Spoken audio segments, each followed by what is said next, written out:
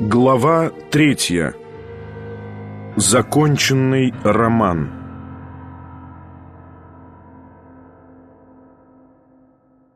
Из большой залы в Скворечниках, той самой, в которой состоялось последнее свидание Варвары Петровны и Степана Трофимыча, пожар был как на ладони. На рассвете, часу в 6 утра, у крайнего окна справа стояла Лиза и пристально глядела на потухавшее зарево. Она была одна в комнате. Платье было на ней вчерашнее, праздничное, в котором она явилась на чтении, светло-зеленое, пышное, все в кружевах, но уже измятое, надетое наскоро и небрежно. Заметив вдруг неплотно застегнутую грудь, она покраснела, торопливо оправила платье, схватила с кресел еще вчера брошенный ею при входе красный платок и накинула на шею. Пышные волосы в разбившихся локонах выбились из-под платка на правое плечо. Лицо ее было усталое, озабоченное, но глаза горели из-под нахмуренных бровей. Она вновь подошла к окну и прислонилась горячим лбом к холодному стеклу. Отворилась дверь, и вошел Николай Всеволодович. «Я отправил Нарочного верхом», — сказал он.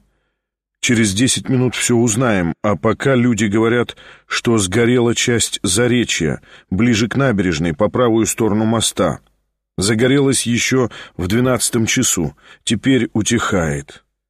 Он не подошел к окну, а остановился сзади нее в 3 шагах, но она к нему не повернулась. «По календарю еще час тому должно светать, а почти как ночь», — проговорила она с досадой. «Все врут календари», — заметил было он с любезной усмешкой, но, устыдившись, поспешил прибавить: «По календарю жить скучно, Лиза». И замолчал окончательно, досадуя на новую сказанную пошлость. Лиза криво улыбнулась. «Вы в таком грустном настроении, что даже слов со мной не находите. Но успокойтесь, вы сказали кстати. Я всегда живу по календарю. Каждый мой шаг рассчитан по календарю. Вы удивляетесь?» Она быстро повернулась от окна и села в кресло. «Садитесь и вы, пожалуйста. Нам недолго быть вместе, и я хочу говорить все, что мне угодно. Почему бы и вам не говорить все, что вам угодно?» Николай Всеволодович сел рядом с нею и тихо, почти боязливо взял ее за руку. «Что значит этот язык, Лиза? Откуда он вдруг? Что значит «нам немного быть вместе»? Вот уже 2-я фраза загадочная, в полчаса, как ты проснулась». «Вы принимаетесь считать мои загадочные фразы?» — засмеялась она. «А помните, я вчера, входя, мертвецом отрекомендовалась? Вот это вы нашли нужным забыть. Забыть или не приметить». «Не помню, Лиза. Зачем мертвецом? Надо жить». «И замолчали? У вас совсем пропало красноречие. Я прожила мой час на свете и довольна. Помните вы Христофора Ивановича?» «Нет, не помню», — нахмурился он. «Христофора Ивановича в Лозанне. Он вам ужасно надоел. Он отворял дверь и всегда говорил: «Я на минутку», а просидит весь день. Я не хочу походить на Христофора Ивановича и сидеть весь день». Болезненное впечатление отразилось в лице его. «Лиза, мне больно за этот надломанный язык. Эта гримаса вам дорого стоит самой. К чему она? Для чего?» Глаза его загорелись. «Лиза!» — воскликнул он. «Клянусь, я теперь больше люблю тебя, чем вчера, когда ты вошла ко мне». «Какое странное признание. Зачем тут вчера и сегодня и обе мерки?» «Ты не оставишь меня», — продолжал он почти с отчаянием. «Мы уедем вместе сегодня же. Так ли? Так ли?» «Ай, не жмите руку, так больно. Куда нам ехать вместе сегодня же?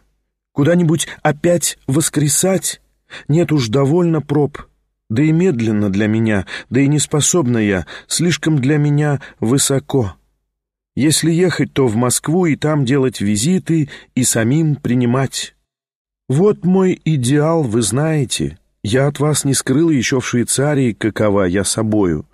Так как нам невозможно ехать в Москву и делать визиты, потому что вы женаты, так и нечего о том говорить». «Лиза, что же такое было вчера?» «Было то, что было». «Это невозможно, это жестоко». «Так что ж, что жестоко, и снесите, коли жестоко». «Вы мстите мне за вчерашнюю фантазию», — пробормотал он, злобно усмехнувшись. Лиза вспыхнула. «Какая низкая мысль!» «Так зачем же вы дарили мне столько счастья? Имею я право узнать?» «Нет уж, обойдитесь как-нибудь без прав. Не завершайте низость вашего предположения глупостью. Вам сегодня не удается. Кстати, уж не боитесь ли вы и светского мнения, и что вас за это столько счастья осудят? О, коли так, ради бога, не тревожьте себя. Вы ни в чем тут не причина и никому не в ответе. Когда я отворяла вчера вашу дверь, вы даже не знали, кто это входит. Тут именно одна моя фантазия, как вы сейчас выразились, и более ничего. Вы можете всем смело и победоносно смотреть в глаза».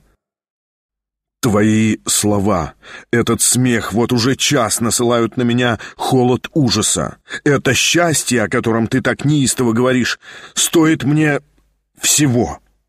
Разве я могу теперь потерять тебя? Клянусь, я любил тебя вчера меньше. Зачем же ты у меня все отнимаешь сегодня? Знаешь ли ты, чего она стоила мне, эта новая надежда? Я жизнью за нее заплатил».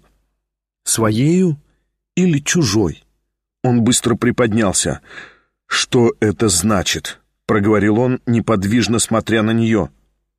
«Своею или моею жизнью заплатили? Вот что я хотела спросить». «Или вы совсем теперь понимать перестали?» — вспыхнула Лиза. «Чего же вы так вдруг вскочили? Зачем на меня глядите с таким видом? Вы меня пугаете. Чего вы все боитесь? Я уж давно заметила, что вы боитесь. Именно теперь, именно сейчас. Господи, как вы бледнеете!» «Если ты что-нибудь знаешь, Лиза, то, клянусь, я не знаю. И вовсе не о том сейчас говорил, говоря, что жизнью заплатил». «Я вас совсем не понимаю», — проговорила она, боязливо запинаясь.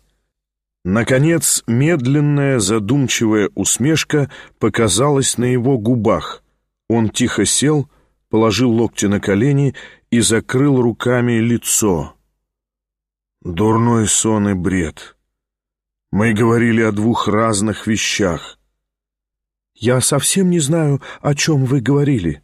Неужели вчера вы не знали, что я сегодня от вас уйду? Знали или нет? Не лгите, знали или нет?» «Знал», — тихо вымолвил он.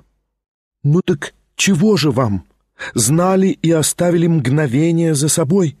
Какие же тут счеты?» «Скажи мне всю правду!» — вскричал он с глубоким страданием. «Когда вчера ты отворила мою дверь, знала ты сама, что отворяешь ее на один только час?» Она ненавистно на него поглядела.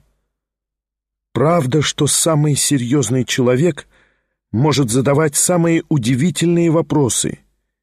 И чего вы так беспокоитесь? Неужто из самолюбия, что вас женщина первая бросила, а не вы ее? Знаете, Николай Всеволодович, я пока у вас убедилась, между прочим, что вы ужасно ко мне великодушные, а я вот этого-то и не могу у вас выносить». Он встал с места и прошел несколько шагов по комнате. «Хорошо, пусть так должно кончиться. Но как могло это все случиться?» «Вот забота. И главное, что вы это сами знаете, как по пальцам, и понимаете лучше всех на свете, и сами рассчитывали. Я барышня. Мое сердце в опере воспитывалось. Вот с чего и началась вся разгадка». «Нет». «Тут нет ничего, что может растерзать ваше самолюбие, и все совершенная правда. Началось с красивого мгновения, которого я не вынесла. Третьего дня, когда я вас всенародно обидела, а вы мне ответили таким рыцарем, я приехала домой и тотчас догадалась, что вы потому от меня бегали, что женаты, а вовсе не из презрения ко мне, чего я в качестве светской барышни всего более опасалась. Я поняла, что меня же вы безрассудную берегли, убегая. Видите, как я ценю ваше великодушие. Тут подскочил Петр Степанович и тотчас же мне все объяснил. Он мне открыл, что вас колеблет великая мысль, пред которую мы оба с ним совершенно ничто, но что я все-таки у вас поперек дороги. Он и себя тут причел. Он непременно хотел втроем и говорил префантастические вещи про ладью и про кленовые весла из какой-то русской песни. Я его похвалила, сказала ему, что он поэт, и он принял за самую неразменную монету. А так как я и без того давно знала, что меня всего на один миг только хватит, то взяла и решилась. Ну вот и все, и довольно, и, пожалуйста, больше без объяснений. Пожалуй, еще поссоримся. Никого не бойтесь, я все на себя беру. Я дурная, капризная, я оперную ладьей соблазнилась, я барышня. А знаете, я все-таки думала, что вы ужасно как меня любите. Не презирайте дуру и не смейтесь за эту слезинку, что сейчас упала. Я ужасно люблю плакать, себя жалеючи. Ну, довольно, довольно. Я ни на что не способна, и вы ни на что не способны. 2 щелчка с обеих сторон, тем и утешимся. По крайней мере, самолюбие не страдает. «Сон и бред!» — вскричал Николай Всеволодович, ломая руки и шагая по комнате. «Лиза, бедная, что ты сделала над собою?» Обожглась на свечке, и больше ничего. Уж не плачете ли и вы? Будьте приличнее, будьте бесчувственнее. Зачем? Зачем ты пришла ко мне? Но вы не понимаете, наконец, в какое комическое положение ставите сами себя пред светским мнением такими вопросами.